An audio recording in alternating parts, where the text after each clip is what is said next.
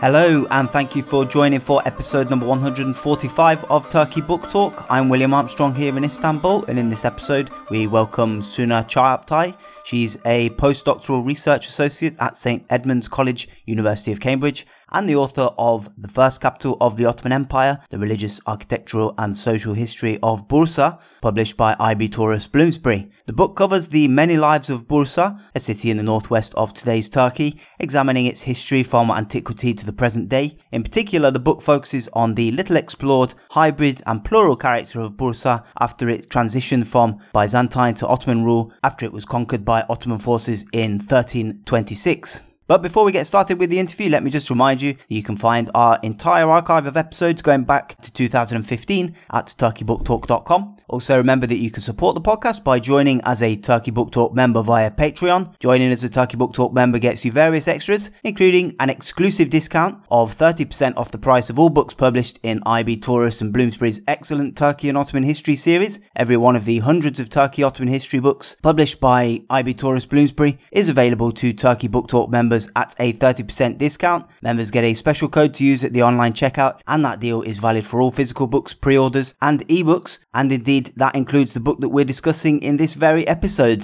if it piques your interest. Turkey Book Talk members also receive transcripts in English and Turkish of every interview via email as soon as the episode is published, and you get transcripts of the entire archive of Turkey Book Talk interviews when you sign up, including many extras that have not previously been published on the podcast. Members also receive an archive of over 200 book reviews written by myself, ranging from Turkish and international fiction and poetry to history, politics and journalism related to the Middle East and Europe. And finally, I also send links to a couple of articles related to the subject of each episode in the email that I send out to members upon publication, which is ideal if you want to delve that bit deeper. To become a member, just pledge $3, €3 or £2.50 per episode via Turkey Book Talk's Patreon page. If you're feeling particularly generous and want to pledge more, then of course you'll be more than welcome. But so long as you pledge $3, €3 or £2.50 or above per episode, membership is entirely at your own discretion. There are no prior commitments or strings attached. You'll be free to sign off whenever you want. But now let's get on with our conversation with Suna Çağatay. I started by asking her, what's her personal connection to Bursa? I don't have any personal connections with the city. My family is from the eastern part of Turkey. I was born and raised in Malatya. But when I started studying archaeology in my undergraduate years, I realized that I was interested in the idea of identity, how identity is formed and how it's reflected through the visual cultures. And I also realized that I was interested in later medieval periods. The Seljuks didn't really leave any impact on me. I didn't find them really attractive. So I didn't find them really interesting. And I decided to switch to a city that I didn't know much about. And it just took me to Bursa. And, there I realized that this was the place where the early Ottomans were trying to identify themselves as a culture, as well as a settlement and a living culture there. So I think this is how it started for me, my adventure with the city. So we'll come to the Ottoman era shortly. Just wonder if we could go back to the origins, really, of Bursa. So its foundation goes back to the 3rd century BC. Just briefly outline for us the character and role of the city in antiquity. Yeah, sure. It is one of those cities that is founded in the Hellenistic period. The city has a mythical founder as well. His name is Prusias I. And there's a little bit of discussion whether it was actually Prusias I who founded the city or Hannibal from Carthage. There's this debate, but it's not our major concern here. We should know that the city was founded in the Hellenistic period in the 3rd century BC. So when it was founded, we know that it was a city that was pretty much rich in terms of its agricultural productivity as well as its water resources. This is something that we note, for example, in the writings of the Roman historians. For example, there was this governor who came to Bithynia in the 2nd century BC. His name was Pliny the Younger, and he exchanges letters with the Roman Emperor Trajan, talking about the temples, water infrastructure systems, and bathhouses in the city. And we get get to understand that there was this really rich Roman infrastructure in the city. And then there is the local character by the name of Dio. He also talks about his family history within the city. He talks about constructing a colonnade within the city, which is a major urban intervention when you want to beautify your own city. So in a way, we see that he's trying to put Bursa next to the other important cities in Anatolia. And then when we come to the Byzantine period, we see that the idea of water resources become really important again. Most of the Byzantine emperors ruling from the 8th to the 11th centuries, they organized trips to Bithynia, to Bursa, on the way to Mount Olympus, where the monasteries were located. They would stop by the bathhouses within the city and they would come over there and benefit from the bathhouses. And then for the Byzantine period, the monastic presence was very important, especially in the iconoclastic period that took place in the 8th and the 9th centuries. We see the rise of monastic establishments founded on Mount Olympus. So the city is the hub of water and the monastic areas in the Byzantine period. And it was later conquered in 1326 and it became the Ottoman capital. And today it's often referred to as the first Ottoman capital. Talk about that aspect, Bursa's status as capital. What did that actually mean in practice? Was it a formal designation or was it a more sort of informal thing at that stage? Yeah, that's a very good question. When we think about the capital cities in our modern understanding, we often see those capitals as the place where the rulership functioned and lived and they did their courtly duties. In the case of the early Ottomans, especially in the aftermath of the 1326, yes, Bursa was their first capital city. They had their palace and administration offices there. But in that era, the Ottoman sultans were pretty much itinerant. They were going from one place to another. And if we remember the early Ottoman history, soon after the conquest of Bursa in 1326, they go and conquer the city of Nicaea or Iznik in 1331. And then Izmit or Nicomedia was conquered by the Ottomans in 1337. So they were pretty much busy with organizing campaigns and conquering much of Bithynia, as well as the neighboring regions like Mysia and Thrace. Mysia is, by the way, the area of Çanakkale and Balıkesir, and Thrace is well known to all of us. So this was their center. And there's also a little bit debate about whether Bursa was the first Ottoman capital, because, the Ottomans emerge in this part of Anatolia, in northwestern part of Anatolia, as early as the 1300s or like 1290s. Prior to Bursa, they control some parts of Bithynia and Phrygia, places like Söğüt and Karacahisar. And those places, if you follow the Ottoman accounts that are written in the 16th century, those places were also sort of rendered as the places of power where the Ottomans, laid their earliest foundations. But with the reign of Orhan, with the conquest of Bursa, the Ottomans still trying to conquer much of Bithynia as well as the neighboring regions. But this is also the place that they decided to settle down a little and in a way, try to find a settled ground for themselves to conduct their imperial and also political ideals. And a few decades after Bursa was conquered, Edirne or Adrianople took over as capital. Very briefly, why did the Ottomans make that change? Yes, Edirne was conquered in probably around 1360s, 62 perhaps. It doesn't really become the second Ottoman capital as soon as it was conquered. We cannot see the transition from Bursa to Edirne being a very sharp one. It was very transitional and slow. It took them a while to decide or to shift the full imperial power from Bursa to Edirne. And also, for example, during the reign of Murat II, who ruled in the mid-15th century, we see that, this was the time when both of the cities were functioning as capitals. Edirne was sort of the frontier capital of the Ottomans. Remember, Istanbul was conquered or Constantinople was conquered in 1453. So Edirne was the frontier capital, but Bursa seems like an ancestral or eternal capital at that time. We see both of them fulfilling different functions. Now, going back to the period when Bursa was conquered by the Ottomans, could you just talk about who lived there at the time? What was the demographic picture of the city and its surroundings at the time of the conquest, and how did it change over time?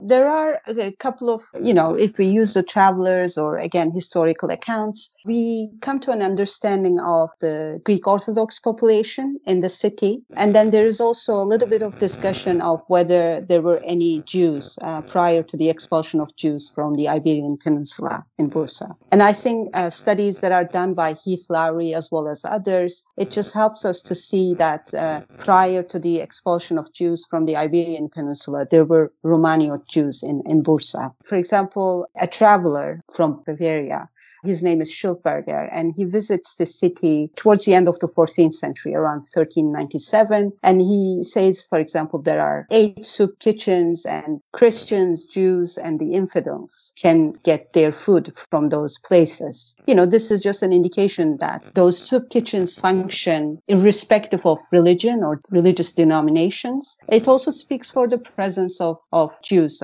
prior to the expulsion of the Jews from Iberia.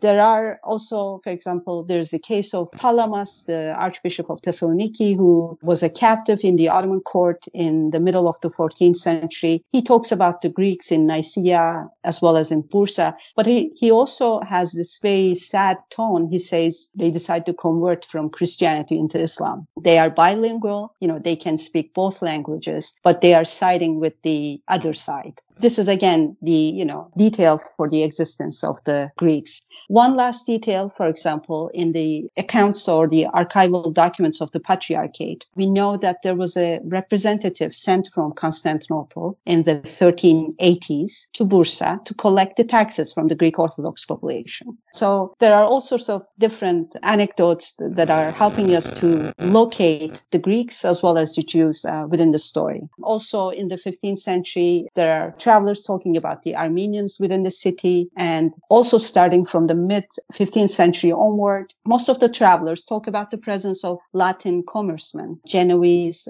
Venetian, and Florentine. So the city becomes very lively in terms of its ethnic and religious background, like a community with different ethnic and religious backgrounds.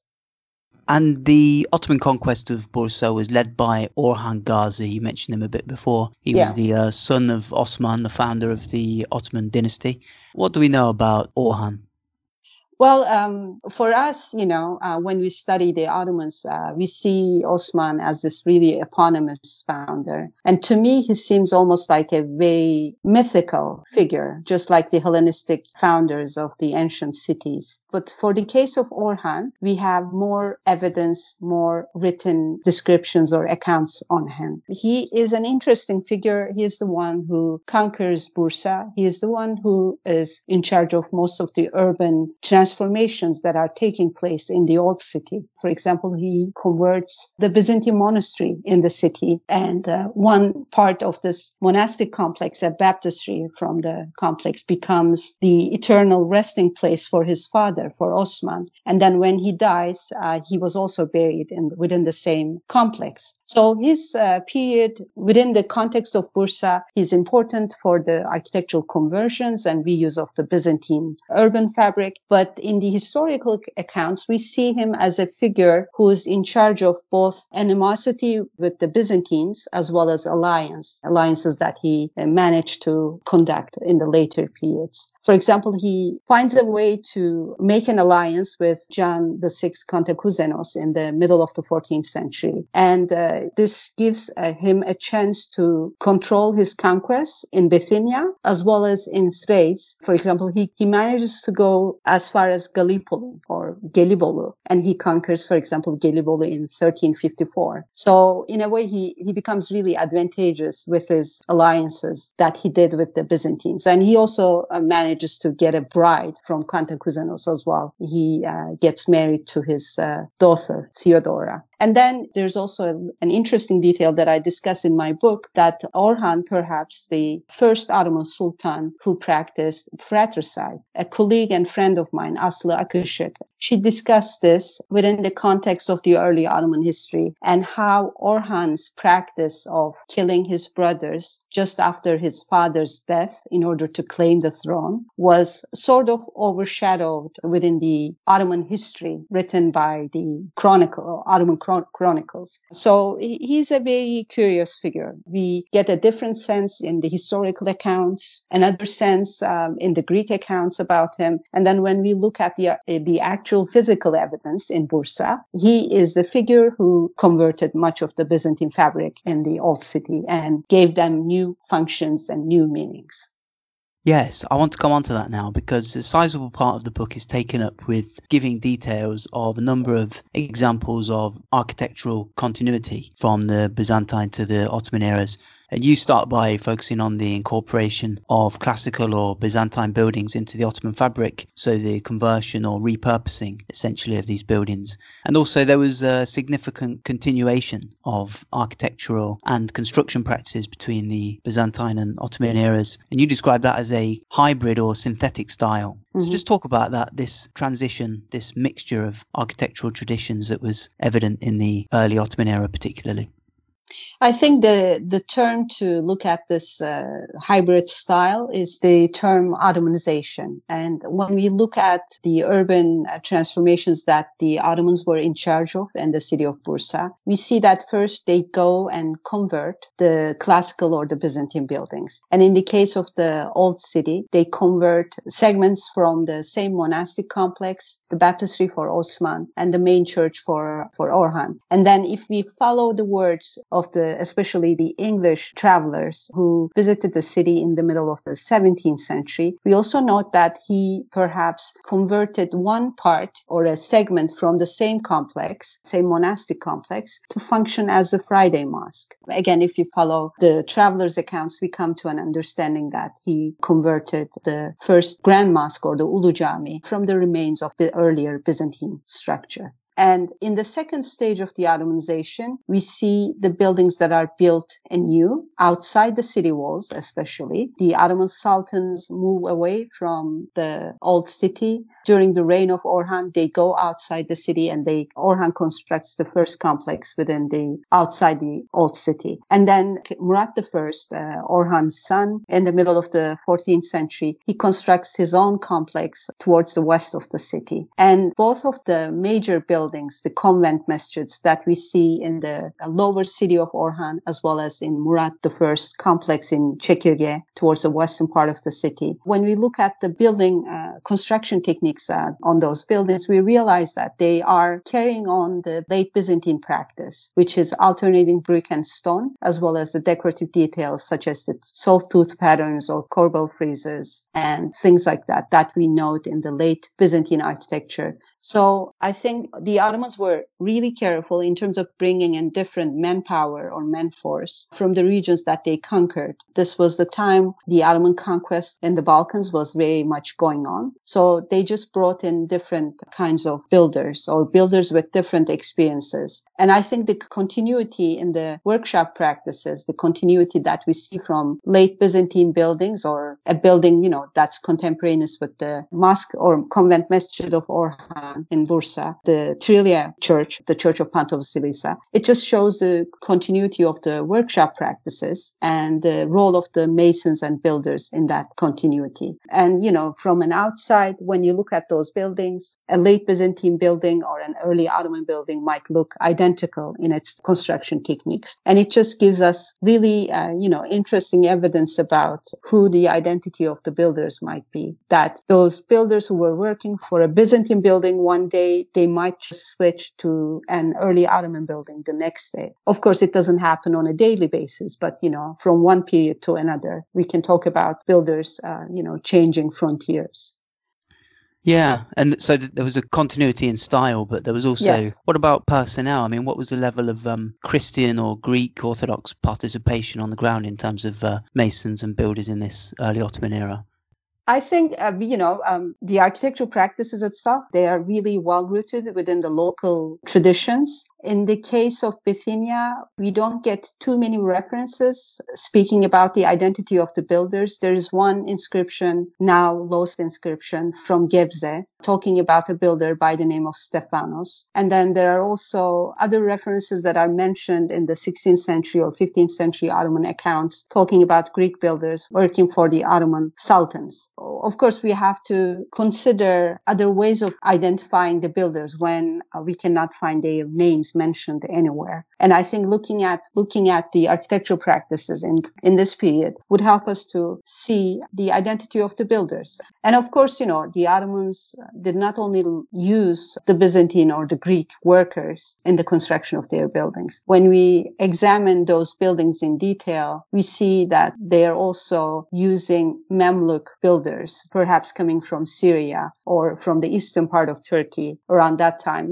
there were new principalities and they were using local Syrian workshop practices in their buildings. So the early Ottoman buildings that we see in this period, in a way, combine not only local Bithynian characteristics, but also details from the Byzantine architecture in the Balkans, as well as the Mamluk architectural details. That's one of the reasons why I'm using the word hybrid to identify this architectural style or technique. Now, I'd like to move the story forward a bit now, by a few centuries actually. It's not featured in the book, but what occurred in Bursa during Turkey's War of Independence after the First World War? Was it ever controlled by the Greeks? And were there many Greek Orthodox citizens still in Bursa by the early 20th century? What was the demographic profile in the early 20th century? Yeah, just to link up with what we were discussing in the previous question and the question of Greek identity in the late 19th, early 20th century. Recently, I was sent a photo by the Metropolitan Municipality of Bursa, and it was a tile with Greek inscriptions. Then there was a depiction of a double-headed eagle on it. The tile itself was found during a landscaping project in an area that's very close to the complex of Murat II, a complex that was built in the mid-15th century. So the tile had the double-headed eagle depiction. It had the date 1818, and it also gave the names of a family. First names are Kouros, Lazaros, Savas, and Avram. And the last name is Prosikyntos, and it identifies them as the builders or master builders. So we are looking at a panel, perhaps coming from a building that was built in the early 19th century, then talking about a family of builders. So the names and the last names, everything is Greek. The banner is also very Greek, one of the coat of arms in the medieval and early modern period, as well as, in the 19th and 20th century, the double-headed eagle. So it's a very curious piece. And interestingly, another important detail for us to understand the presence of the Greeks in the city, again, comes from the area of the complex of Murat II in the city. We know that, in the cadastral registers and so on, there were major districts in the city that was inhabited by the Greeks throughout its Ottoman history up until the early 20th century. For example, the neighborhoods such as Kayabaşı, Demirkapı, as well as Balıkpazarı, these were all the major locations within the city, and each of those neighborhoods had major Greek churches that are built in the early 19th century or remodeled in the early 19th century. For example, there's the Church of Holy Apostles, there's the Church of Taxiarchis, as well as the Church of Archangels and Church of St. John the Theologian. But when we come to the early 20th century, the history of the Greek Orthodox community in the city becomes really contested. During the Greco-Turkish War or the Turkish Independence War, the convent masjid within the Murat II's complex was occupied by the Greek forces from 1920 to 1922. And, for example, during the restorations that took place in 2012, the restoration architects found stencils of Greek flags on the walls of the convent masjid. And, when they tried to identify, they came to an understanding, they spoke with the Greek scholars, and then they came to an understanding that this was the stencils of the Greek flags that are put there by the military forces who occupied the convent masjid of Murat II. And of course, it was studied, photographed, recorded, and it was whitewashed again when the restorations were finished. And the city was free of the Greeks in terms of the political demographical changes by 1922, with the exchange of the population taking place in the same year. Most of the inhabitants, I should say all of the Greek Orthodox inhabitants of the city, moved from Bursa to Greece, establishing new settlements with the names such as Nea Mudania or Nea Trilia, named after their hometowns in Bithynia, towns very close to Bursa. And the population was just moved from Bursa to Greece in 1922. And since then, there has been no presence of a Greek population. But religiously speaking, the Ecumenical Patriarchate in Constantinople or in Istanbul has an office called the Metropolitan of Bursa, an office that's still active and going on. There's a representative within the Ecumenical Greek Orthodox Church in Istanbul as well as in the world. And there was the Metropolitan of Bursa, and the previous Metropolitan of Bursa is now actually functioning as the Archbishop of the USA, based in New York. So while, we cannot talk about the inhabitants themselves, there is, I think, this identity or office that we can still talk about in terms of the Greek Orthodox presence in Bursa, I would say. Now, Bursa today, one of the monikers that it goes by is the name Green Bursa, Yeşil Bursa.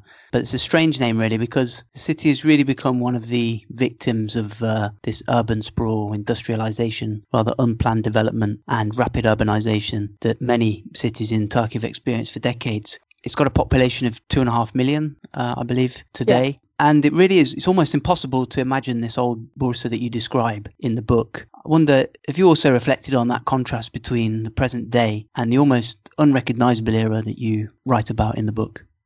Yeah, the transformation itself, I think, in the city of Bursa is very sad. The urban sprawl that we see, and especially more recently in the early 2000s, the government decided to sponsor a series of housing complexes that are known as TOKİ in Turkey. And there are several locations within the city that are now inhabited those huge, really tall blocks, cement blocks. It just obstructs every available good vista within the city. It just occupies a place within the heart of the old city as well. In a way, it changed a lot, but there was this interesting figure who was invited to Bursa by the Turkish Department of Urban Planning in the aftermath of a major fire that demolished much of the commercial quarters within the city. And the fire took place in 1958. So Luigi Piccinato came and he decided to offer an urban planning for the city, but his first aim was to revive and rebuild whatever was destroyed by the fire. So in a way, he focused his interest in the heart of the city where there was the Grand Bazaar. And he managed to construct a vaulted system that runs through the Grand Bazaar, creating almost like a backbone. And from this backbone, he managed to link the other commercial quarters. There were 7 other small khans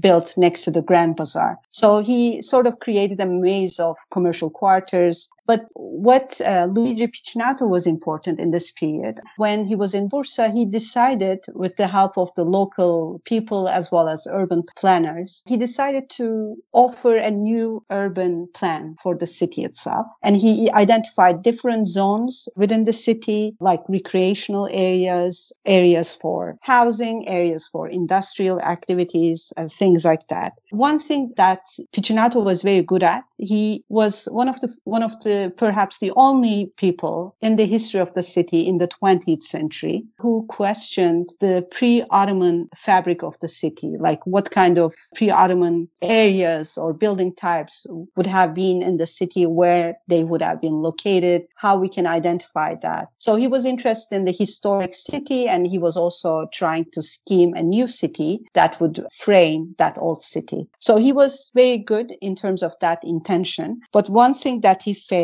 was his population estimates. For example, in 1957, the population of Bursa was 140,000. And he thought that, using his zoning ideas, he thought that by the 1980s, the city would be around 250,000. But actually, by 1975, Bursa was already 350,000 people. So the city itself attracted many families coming in from different parts of Turkey in order order to work in the industrial zone. And I think the city itself, the way that the axis running from the east to the west of the city, the urban axis that we had in the classical and Byzantine period, as well as in the Ottoman period, was not enough to accommodate the new population coming in. Although Luigi Picinato's plan was never realized because of the political changes and also changes in the regime and so on, still the plans that came after him was not successful at all in terms of accommodating the new populations and also the new areas that are being developed in the city. But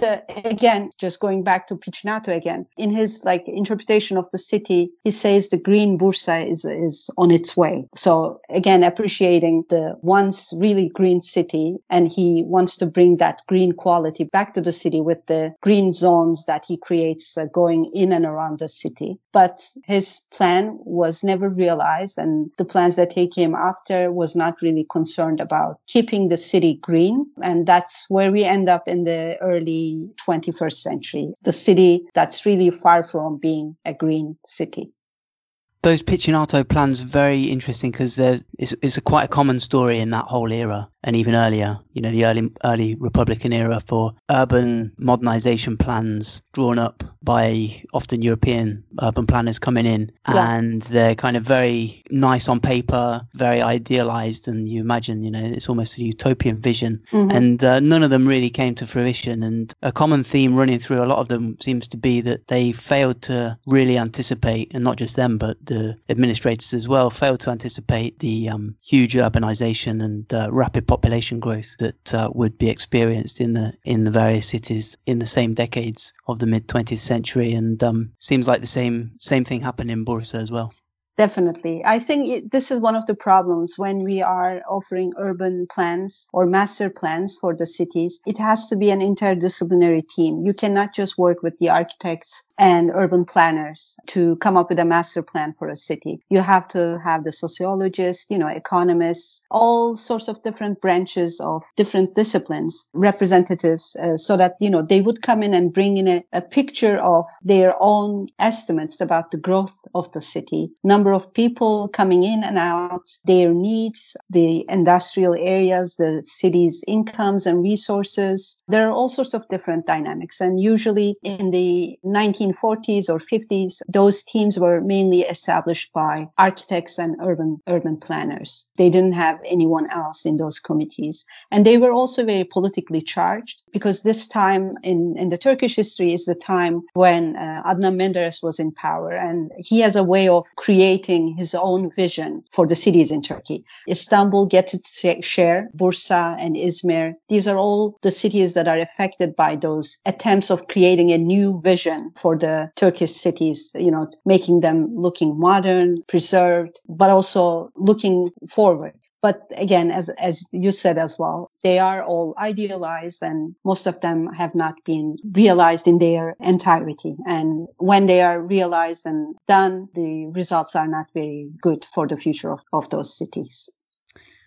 And bringing us up to the present day, Bursa obviously has quite a lot of symbolic weight, obviously as the first Ottoman capital. And it always strikes me that Bursa is characterized today as a sort of proudly, rather uncomplicatedly Muslim Turkish centre, rather conservative, with no real identity crisis to speak of. Is that an accurate description of the image of Bursa today in the popular imagination? And if so, just wondered if you could reflect that represents a real striking contrast with the cases of synthesis and mixture of cultures that you highlight in the book.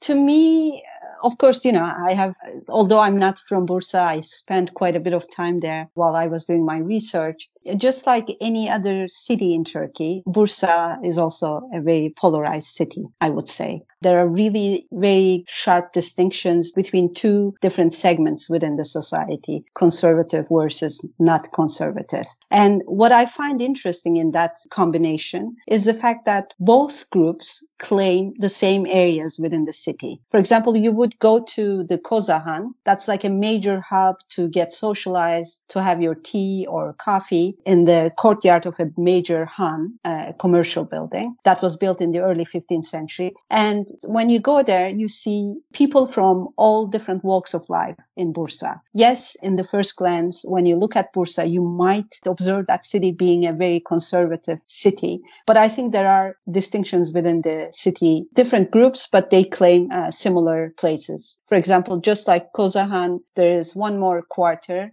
that was built in the early 15th century, the area of the Yeşil complex, where there was this really beautiful tomb of Mehmet I decorated with the tiles. There is, again, a nice coffee shop there. And when you go there, you see that the people who are frequenting there are, again, very mixed. To me, as a person who has been working on Bursa for quite a while, of course, I have another filter. Like when I look at the city, it's, early Ottoman buildings, fabric, as well as topography. I just managed to peel off that later reimaginings or restorations that took place in the 19th century.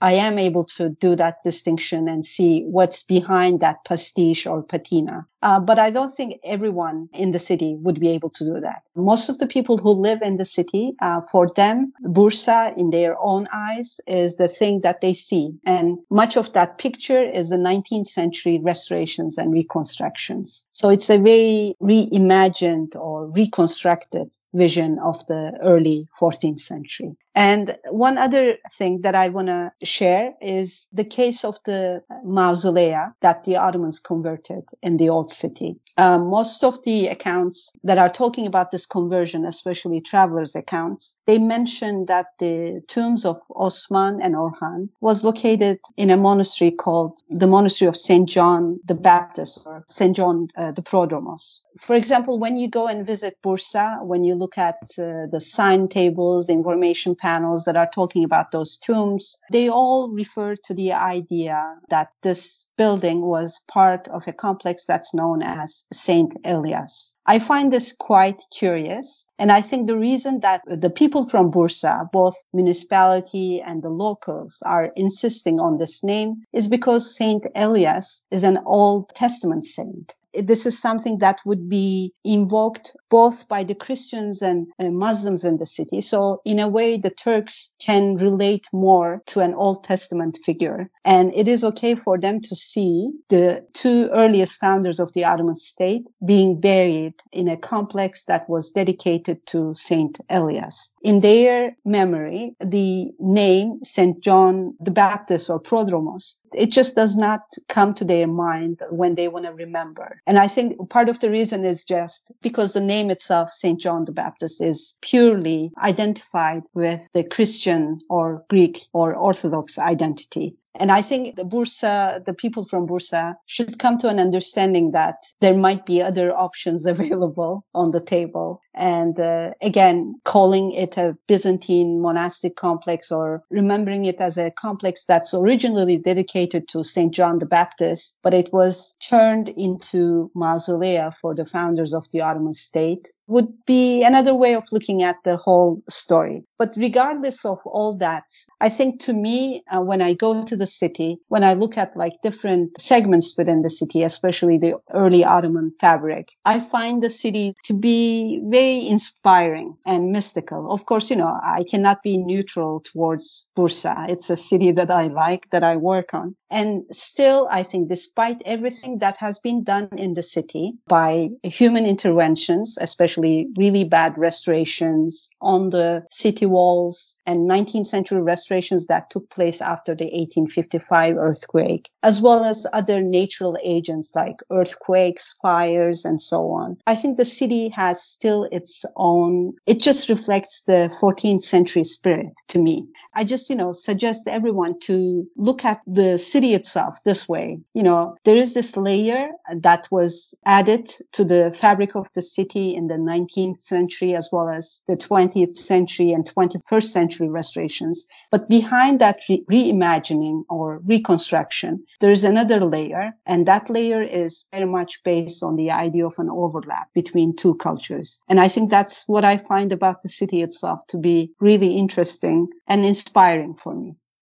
That was Suna Chagptai. Many thanks to her for joining for episode number 145. Remember, you can get her book for a 30% discount if you join as a Turkey Book Talk member on Patreon, because of course membership gets you that discount on all Turkey Ottoman history books published by IB Tauris and Bloomsbury, transcripts of every interview, transcripts of the entire archive of interviews, access to an archive of over 200 book reviews written by me, and links via email to articles and other content related to the subject of each episode. For all that, just pledge $3, €3 or £2.50 or above per episode via Turkey Book Talk's Patreon account. Also do rate or review Turkey Book Talk on whatever podcast platform you use. Follow via our website turkeybooktalk.com or via Twitter or via our Facebook page or all of them. And I always enjoy hearing from listeners, so do send any recommendations, feedback or abuse to williamjohnarmstrong@gmail.com. And finally, don't forget to check out Friends of Turkey Book Talk, Turkey Recap. Turkey Recap is a weekly email newsletter that's put together by the journalists Razieh Akkoç and Diego Cupolo. It's a package bringing together all major developments in Turkey over the past 7 days, links to interesting articles